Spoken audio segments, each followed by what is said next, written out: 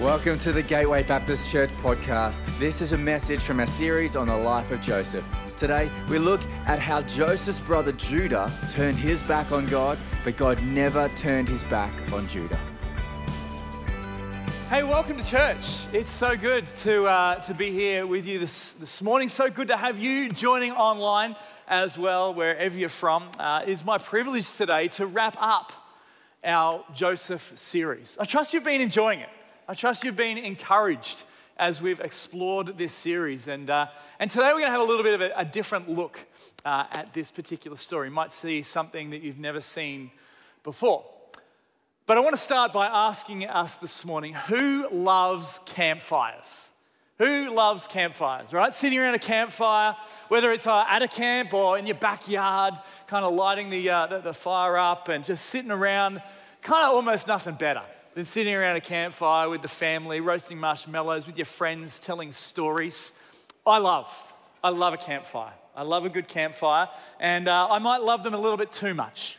I've been called by the fire department has been called on me twice in campfires that I've been involved with in two different countries, and I'm getting in a little bit of trouble, but I do love it. After the flames died down and all the diesels burned away, just sitting there roasting marshmallows under the stars, talking about stories, sharing some funny moments, and just sharing stories. Last school holidays, my family and I, we all went to a national park, and at the evening after the meal, we sat down. We didn't have any diesel, so it took a while to get the fire started. But we sat around and we roasted marshmallows under the beautiful starry sky. And we just started sharing stories of memories, stories that have left a significant impact on our family. And it's funny how we always go back to telling the same stories. Stories that have made an impact in our lives. Stories that have just had those memorable moments that have to be retold. Stories where Dad has once again done something embarrassing. You know, these campfire stories, they help us bond together. They reinforce our values and they relay our history. I don't know whether you've had that experience of sitting around a campfire and retelling a story for the umpteenth time, but they end up kind of getting burned into our consciousness, these stories. And it was exactly the same for the people of Israel.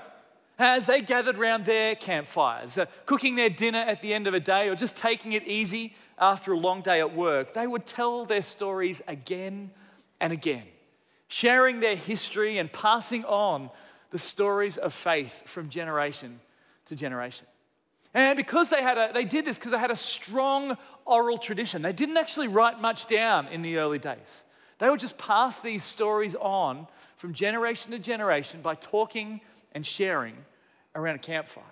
It wasn't until Moses actually began to collate and get these stories written down that we have them in the format that we have them today. But by then, the details of the stories had been entrenched in the psyche of the Israelites. The story of the families of Abraham and Isaac and Jacob. The story of Joseph. These were Israel's favorites. They were their origin story. Joseph's story was the campfire story that was told again and again. It was a story that they shared as they were enslaved in Egypt for 400 years. It was the story of how they got there in the first place. This story was the one that was shared as they did the journey of the Exodus. Dad, can you tell us that Joseph story again? Dad, remind us how all of this started. This story was told time and time again before it was even written down, and it's fascinating to see what details make it into the version that we have today. What lessons were taught through its telling. And this morning, as we wrap up our Joseph series, we're going to take a zoom out a little bit. We're going to take a bird's eye view and try to explore the story like they would have, sitting around the campfire. At the end of the day, this story is a story about family and about God's faithfulness to that family. The story actually begins much earlier in Genesis, when God makes a promise to Abraham and his descendants. He says to Abraham, I will make you into a great nation, and I will bless you. I will make your name great, and you will be a blessing. I'll bless those who bless you, and whoever curses you, I will curse. And all peoples on earth will be blessed through you. This is God's promise to Abraham. He enters a covenant with Abraham and then goes on to promise him something else. He says, the whole land of Canaan, where you now reside as foreigner, I will give you as an everlasting possession to you and your descendants after you, and I will be their God. Now, whenever these origin stories were shared around the Israelites' campfire, they'd always come back to these promises that God had made to his people. These promises that God would grow a family, and that through that family, all nations would be blessed. A promise of God that they would have a land to call home, and a promise that this God would be their God. And their campfire stories shared and told how God was faithful to his promises and that God was faithful to his people.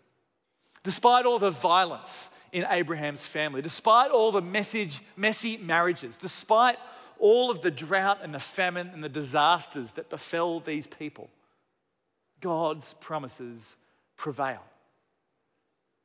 In the time of Joseph, we can see the progress of this promise, that the family is growing.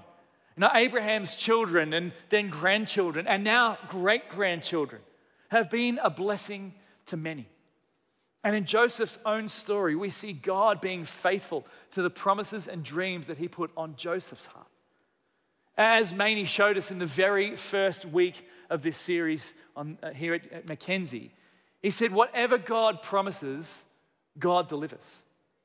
And this is the reason why these stories were shared, to remind a people, to pass on to the next generation that God is faithful to his people.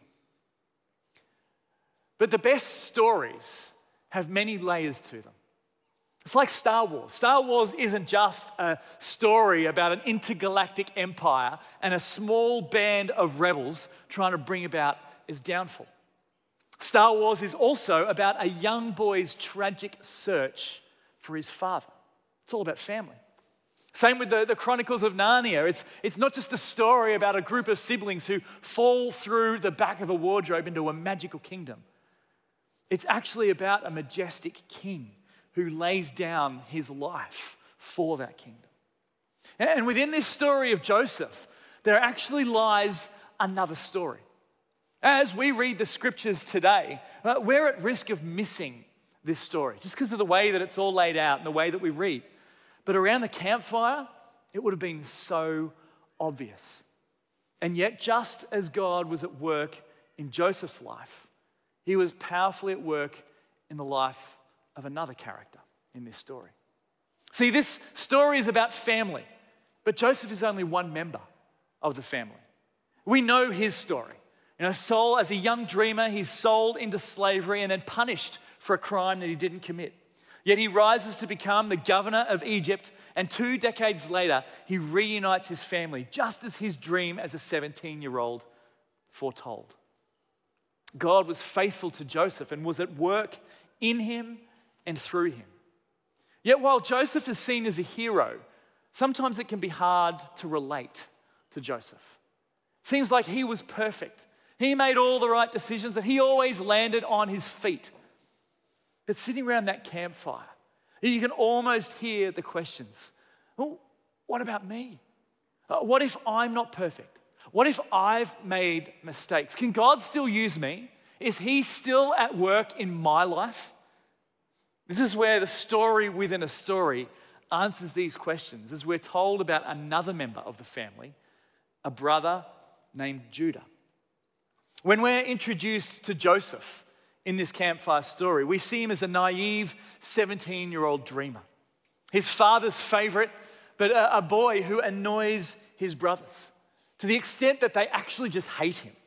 And as a result, they bind him up and send him into slavery.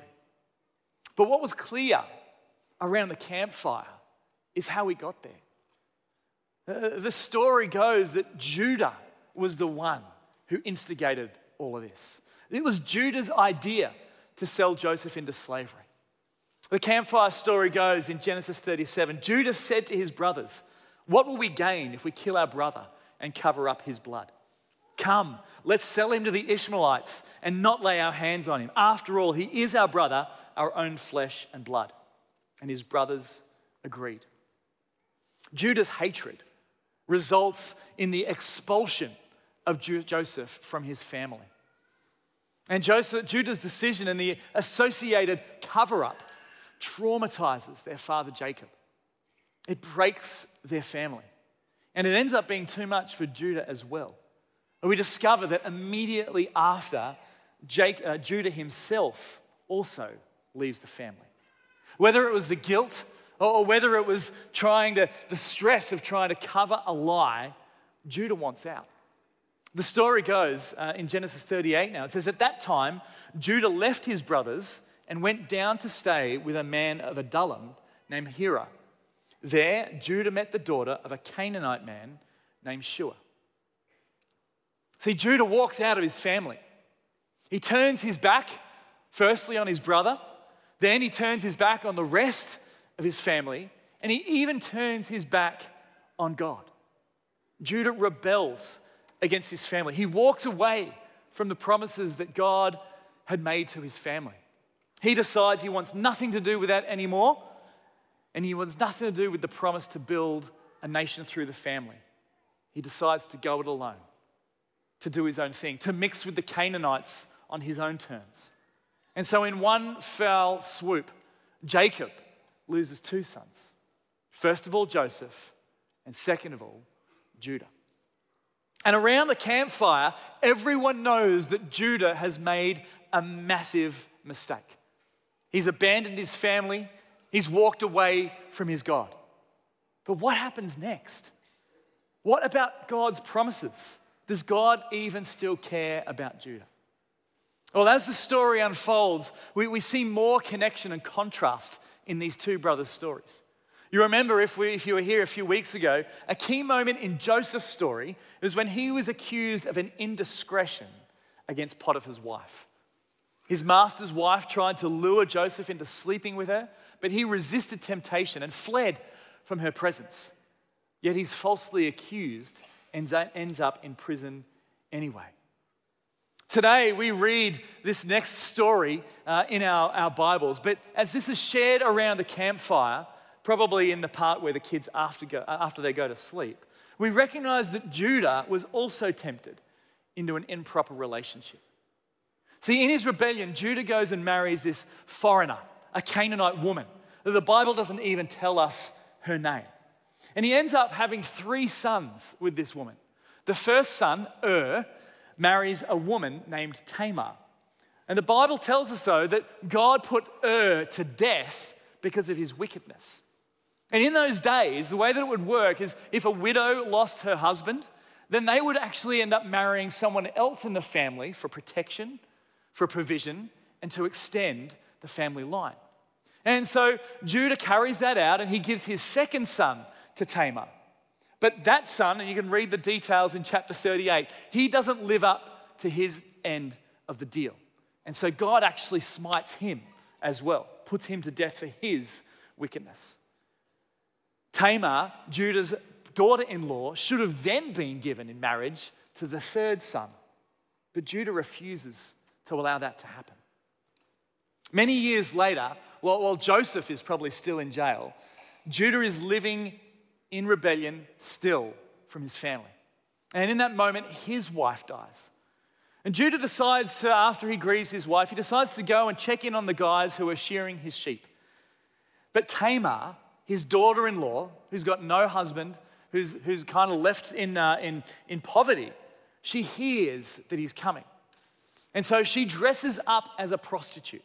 And she seduces Judah as he enters the town. Somehow, without realizing that Tamar is the widowed wife of both his first and his second sons, Judah ends up sleeping with her. And as payment, he leaves his staff and his family ring behind. A little bit like leaving his keys in his wallet. Everybody knows who has visited Tamar. And then lo and behold, when he's in town next time, he is publicly outed and shamed as Tamar reveals his staff and his family ring in front of the rest of the townsfolk and announces that she is pregnant. This is a crazy part of this story, and it's often overlooked, but it would have been a key moment in the story around the campfire. It highlights Judah's sin, his rebellion, his misadventure on so many different levels. Judah had turned his back on his family and his God. He'd rebelled and gone his own way. His 2 sons were so wicked that God had put them to death, and he refused to give his 3rd son to Tamar, as was the custom. Then Judah willingly sleeps with who he thought was a prostitute, only to be exposed and shamed by the entire town, and then realizing she was his daughter-in-law. What a mess. And so whilst his brother is sitting in jail, he's got no idea about that. Joseph's at the lowest ebb of his life. I reckon Judah's in exactly the same position. He's made his own prison. He's left his family. He's made terrible decisions. He's been publicly shamed amongst the foreigners that he's living with. He is literally living out the parable of the prodigal son, which Jesus would a couple of thousand years later preach. But just like the son in that story, God is amazingly still at work. We catch a glimpse of God's redemptive power when we see Judah begin to repent. When Tamar brings out Judah's staff and ring, the story goes that Judah recognized them and said, "She is more righteous than I, since I wouldn't give her my son to Shelah." And he did not sleep with her again. And he realizes that this girl, Tamar, is more righteous than him because she followed a bunch of customs that he didn't. And you just see in this moment the beginning of a melting of his heart, the steps towards repentance. Because Judah had walked far away from God, but God had never left him. God can still turn the hardest of hearts. Keep praying for those in your life who have turned their back on God. Keep asking God for his redemptive power to continue to soften their hearts. Because it happens in Judah's life. God continues to work, and somewhere along the line, we don't know when, we don't know how, but Judah fully repents. He decides to return to his old family. He takes Tamar as his own wife and their twin sons, Perez and Zerah, all the way back to Jacob, where he is welcomed home and reunited with his family. But we all know that there is a bigger reunion to come. As the story continues, we know that Pharaoh has a dream that Joseph interprets. And because of that, Joseph is released from jail and promoted to be the governor of Egypt. And he prepares the nation for this famine that was foretold in Pharaoh's dream. And as we saw last week, during that famine, Jacob sends his sons to Egypt to beg for grain. It's there that these brothers' lives intersect once again. Joseph is governing Egypt, but his brothers don't recognize him. And yet they give away that the youngest brother, Benjamin, is alive. And so Joseph demands to see him. As Kath showed us last week, Jacob wasn't all that keen on letting his now favorite son be taken away from him. But if the brothers don't take Benjamin back to Joseph, there won't be any more grain. And there's still 5 years of this famine to go. Refusing to let Benjamin go could wipe out the family. It could seriously jeopardize the way that God wants to fulfill these promises. The fate of the family hangs in the balance. And who is it who steps up? None other than Judah. Judah tries to convince his father. Genesis 43 tells us, Judah said to Israel his father, "Send the boy along with me, and we will go at once, so that we and you and our children may live and not die. I myself will guarantee his safety. You can hold me personally responsible for him. If I do not bring him back to you and set him here before you, I will bear the blame before you all of my life." What a turnaround for turnaround for Judah. The one who'd been running from the family now steps up to try and save it. The one who's had a history of shirking responsibility now takes responsibility for his family. And the one who sold one brother into slavery guarantees another brother's safety and protection. God has changed Judah's heart. God has turned Judah's life around. God's redemptive work is happening in Judah's life. These truths would not have been lost in those sitting around the campfire, sharing this story. They would have started to put two and two together and see God is working within his people. God is still working at Judah's life in order to fulfill the promises that he has made. And then Judah, he doesn't just stand up to his father to say, hey, let me take Benjamin. He stands up to his powerful brother as well. When Joseph puts yet another test in their way and threatens to stop them returning home with Benjamin, Judah makes good on his promise. He takes responsibility and he acts to protect his brother. Judah boldly challenges Joseph, saying, if the boy is not with us, and he uses this language that your servant and all that sort of stuff, very formal.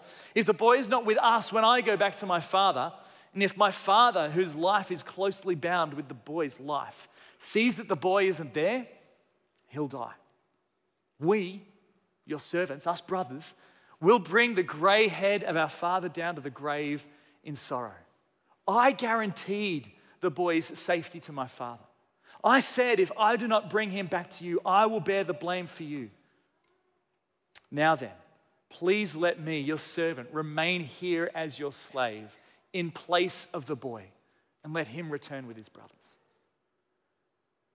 The one who refused to honor his family is now fiercely defending it, I should say.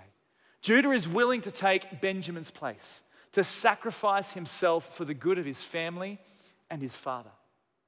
At one point, Judah had walked away from his family, but now he is staunchly defending it. What an incredible transformation. God has brought about a 180-degree turn in his life. And this change is not lost on Joseph. The Bible continues. Joseph could no longer control himself before all his attendants. And he cried out, have everyone leave my presence. And then Joseph made himself known to his brothers. Around the campfire, this moment would have brought a tear to the eye every single time. Here's the family reunion that Joseph had been waiting more than 20 years for. And initially, the brothers think that there might be some retribution for their decisions, their acts 2 decades ago. But Joseph is gracious and explains that God was at work all along. And once the initial shock and fear subsides, then there's a huge amount of hugs and tears and slaps on the back, and there's restoration. Joseph tells his brothers to quickly bring Jacob together, bring the whole family. You'll be provided for in Egypt. And true to his promise, God continues to bless his people. The boys go back and they bring Jacob and the whole family back to Egypt, and they're given this prime parcel of land. They get to look after Pharaoh's flocks of sheep and his herds, and they prosper even in the midst of a famine. God is at work in his people. But despite the joy in this moment, it's not quite one of those and they all lived happily ever after stories. Jacob's family are now strangers and foreigners in a land that is not their own. And God's promises have started to be fulfilled, but there's more to this story. It's going to take more time for God to work out his promises. But there is another little episode in this Judah and Joseph story. The final step in the redemptive journey of Judah. This man who has turned his back on his family and come back, the one who's decided to protect one of his brothers rather than sell him into slavery. There's one more step. Eventually, Jacob comes towards the end of his life. And as is the custom of the day, he gathers his sons around him and decrees a prophetic blessing on each of them. Remember, these men will become the heads of the tribes of Israel. The blessing of their father is incredibly important. And most of the brothers' blessings are quite short, and a number of them aren't very positive at all. Yet Joseph, the favorite son, receives an inheritance from his father. Joseph says to him, "Your father's blessings are greater than the blessings of the ancient mountains, than the bounty of the age-old hills. Let all of these blessings rest on the head of Joseph, on the brow of the prince among his brothers." Joseph receives these blessings from his dad. But at the same time, in this final step of redemption, Judah actually receives his father's promise.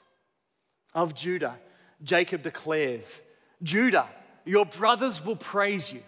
Your hand will be on the neck of your enemies. Your father's sons will bow down to you.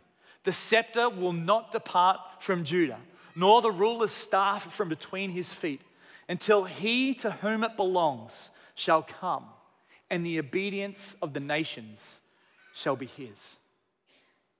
It's in this blessing that we just start to hear the first hints of a coming ruler, a future king, a mighty leader who will come from Judah's descendants and will one day rule over all the nations. From this once hate-filled, rebellious, and irresponsible prodigal, will become a future king who will rule the world. Can you see where this is going? God has redeemed Judah's past and restored his future. Around the campfire, the message is crystal clear. God is at work in the lives of his people. Even when it seems there is no way, God can make a way. He is always at work, even when we don't see it. God's redemptive power took Joseph from the pit to the palace, but he's also transformed Judah from a runaway rebel to be the linchpin of his family. God is the one who makes a way. God is the one who can work miracles in people's lives. And we know this because ultimately Jesus steps into this picture. God sends his son to come and walk amongst us. Emmanuel, God with us. And Jesus lives this incredibly perfect life. And he teaches with incredible wisdom. He performs these amazing miracles. And yet, he gives his life as a sacrifice for us all. On the cross that Jesus is ultimately crucified on, there's two other crosses side by side. Criminals hanging on each of these crosses. And one of them, like Judah, ends up repenting. He ends up repenting and saying to Jesus, "Oh, forgive me." And Jesus turns to him and says, "Surely I tell you, today you will share paradise with me." We know that God is at work amongst his people. Our families are messy. Our stories are littered with mistakes and missteps. But God is at work within his people. And even when loved ones turn their back on us and turn their back on God, he is still with them, gently calling them back because of what Jesus has done on the cross. Jesus' life, death, and resurrection makes a way for us all to be reconciled with the Father. This morning, I'd love us to pray for those in our lives who might be a little bit like Judah. Maybe you can identify with Judah's story, or perhaps someone in your life has mirrored some of that story. This morning, I'd love to pray for the Judahs in our lives. Love to pray for those who have turned their back on God. Love to pray for those who even turned their backs on their family. And I wanted to use this prayer time, this song that we're going to sing in a moment, to declare God's truths over them, to proclaim God's promises, to speak out this truth that God is at work even when we might not see it, to declare that God is a miracle worker who can take people from the pit to the palace, who can even redeem rebels like Judah. I want to invite you to stand this morning. And I want to warn you as well, this is not the end of our service, so don't rush off in the last song. I know many of you love to do that. There's a little bit more to come. But I want to invite you to stand this morning. And as we prepare to sing, I just want you to reflect on who is the Judah in your life. Who is that loved one? Maybe it's a family member, maybe it's a friend, Maybe a neighbor or a colleague. Who is it for whom your heart breaks right now? Because they've turned their back on God. Maybe they've even turned their back on their family. We're going to pray for them this morning. And as we sing this song, we're going to use this song as a declaration, as a prayer, that God would do miracles. Just like he did a miracle in Judah's life and turn him around. That God would do miracles in the lives of those people who kind of represent Judah in our own lives. These guys are going to sing, and I want to encourage you to join with them. Use these words as a prayer for the people that God has laid on your heart this morning. Come on, let's sing this song and declare these truths together.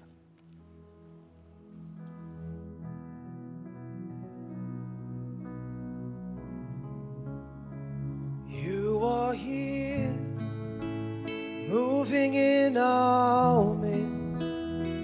I worship you. I worship you. You are here, working in this place. I worship you. I worship you. You are here, moving in our midst. I worship you. I worship you. You are here, you're working in this place. I worship you. I worship you. 'Cause you are waymaker, miracle worker, promise keeper, light in the darkness. My God, that is who you are.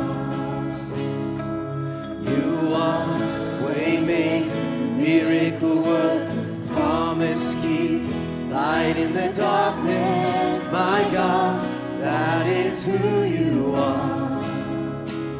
You are here, touching every heart.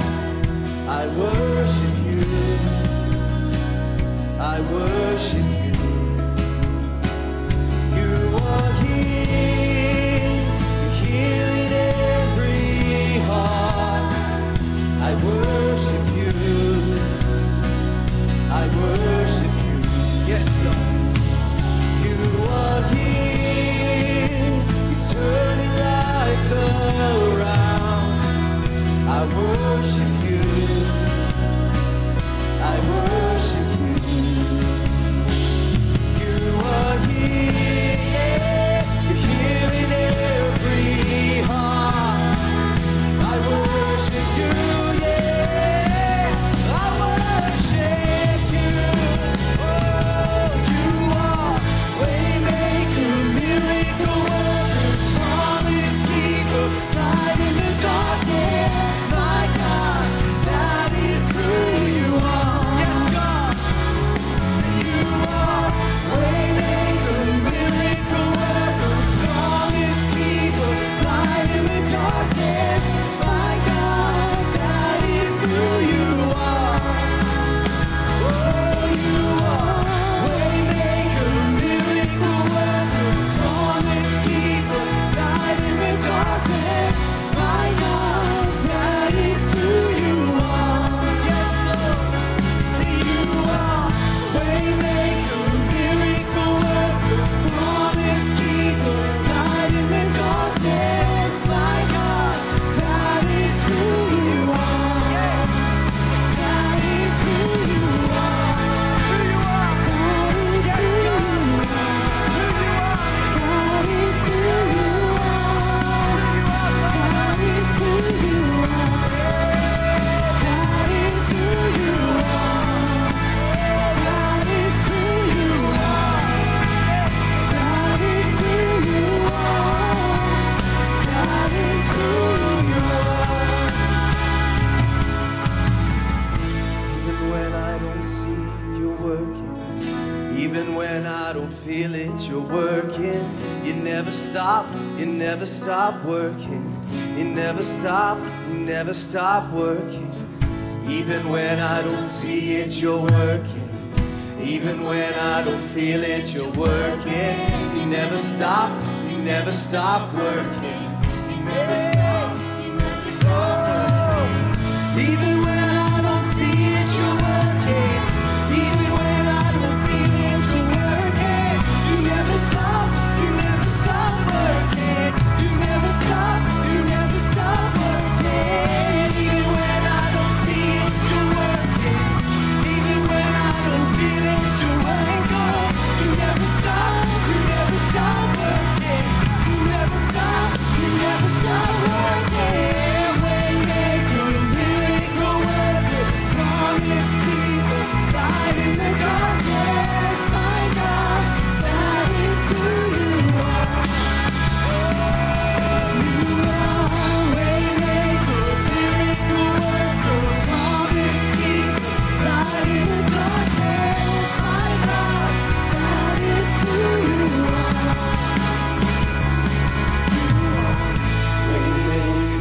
Miracle worker, promise keeper, light in the darkness, my God, that is who you are. Thank you, Jesus, that is who you are. Thank you, Lord, for your incredible redemptive power. Thank you, Lord, that you're at work in our lives and the lives of our loved ones, even when we don't see it. Jesus, we would pray for miracles and for turnarounds like Judas. Well, even this Christmas, as we invite our friends, our family, our loved ones to carols, God, we pray, Lord God, that you will be stirring in people's hearts, and Lord, that they will be open to that stirring. Jesus, would you continue to fulfill your promises? Would you continue to be at work? Lord, we lift up those prodigals to you, those Judas to you. Lord, we pray that you would move powerfully. In Jesus' name, amen. Hey, I want to encourage you to take a seat this morning, because like a great Marvel movie, this story has a post-credit scene. No, Joseph ends up living for a long time in Egypt, and he still doesn't see this promise of God giving the land to his people.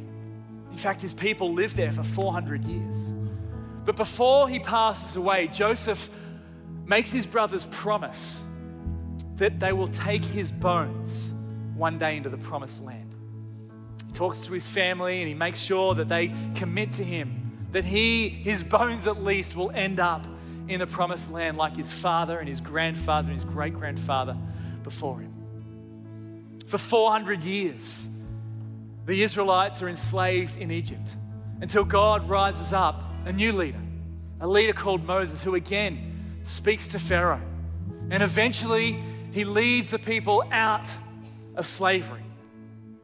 But as they gather their things to leave, one of the things that Moses picks up is the bones of Joseph. And eventually, after the Exodus and the 40 years of wandering, Joseph's bones are laid to final rest in the promised land. But that promise to Judah, that continues. And through the generations, God starts to bring people like David, kings like Solomon, people who rule with wisdom and grace. But sadly, the people and the kings that follow, they kind of go through a similar story as Judah. They go through rebellion and then repentance. And it isn't until one of the darkest moments in Israel's history where the prophet Isaiah speaks up. God has brought these men and women, these prophets, to bring the voice of God, to call people to repentance. And in one of the lowest ebbs for Jacob's descendants comes this prophecy of hope. Isaiah says, the people walking in darkness have seen a great light. On those living in the land of deep darkness, a light has dawned. You have enlarged the nation and increased their joy. For to us a child is born. To us a son is given, and the government will be on his shoulders. And he will be called Wonderful Counselor, Mighty God, Everlasting Father, Prince of peace. Of the greatness of his government and peace, there will be no end. He will reign on David's throne and over his kingdom, establishing and upholding it with justice and righteousness from that time on and forever. And the zeal of the Lord Almighty will accomplish this. See, once again, God echoes the hope given to Judah, that somebody will come and reign on a throne and bless all the nations forever. And once again, God is giving hope to his people, that this is not the end. While things might look dark and bleak in the moment, there is hope. There is one coming who will bring light to the world, one who's going to bring peace and comfort, the one who will reign in strength and in power. And this prophet was pointing to the hope that is in Jesus. Today marks the beginning of Advent, the time when we look forward with hope to the coming of Christ. And each Sunday here at church, we're going to light one of the Advent candles. We're going to pause and reflect on what that candle represents for us as we look with great anticipation towards the Savior's coming. And today, this candle represents hope. That in the darkness and the bleakness of our world today, there is a light coming to this world.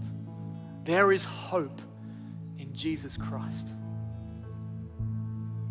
The same way that Joseph remained hopeful that God would fulfill his promises, we can stand in that hope. Not some wishy-washy kind of, I hope that's going to happen, but a strength of expectation that God will deliver on his promises, because he is a faithful God. As I light this candle today, I want you just to pause and to reflect on the hope that we have in Jesus.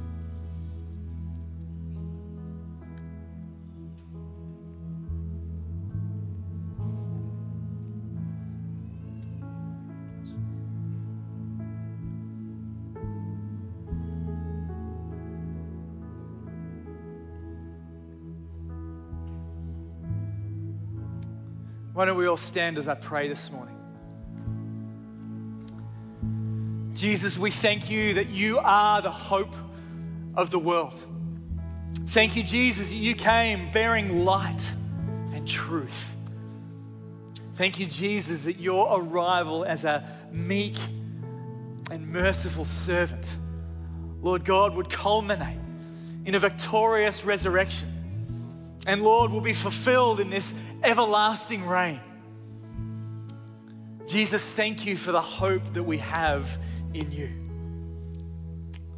God, we worship you this morning.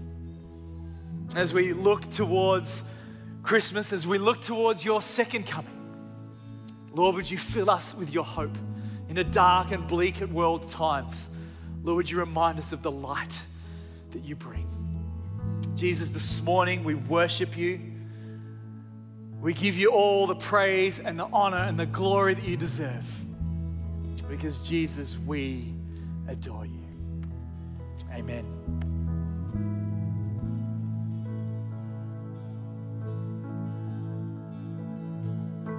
And oh, come, let us adore him. Oh, come, let us adore him. Oh, come, let us adore him, Christ.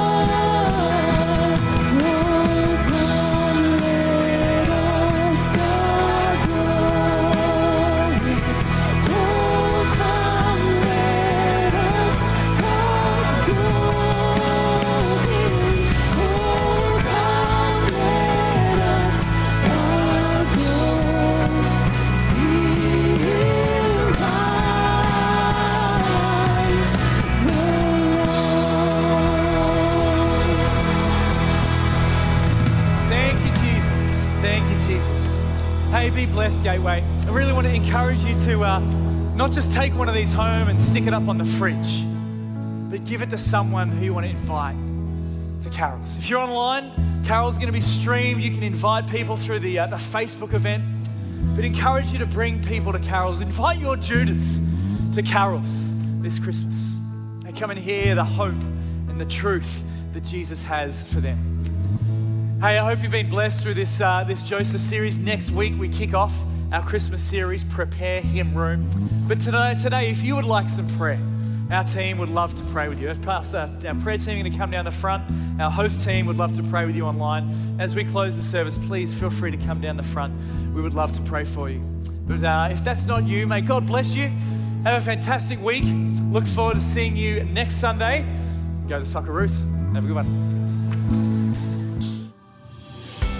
We hope you've been blessed by this message. We are a growing family and we'd love to see you at one of our Sunday services because everyone who comes through our doors is welcome. You can find out more about our community and locations at gatewaybaptist.com.au.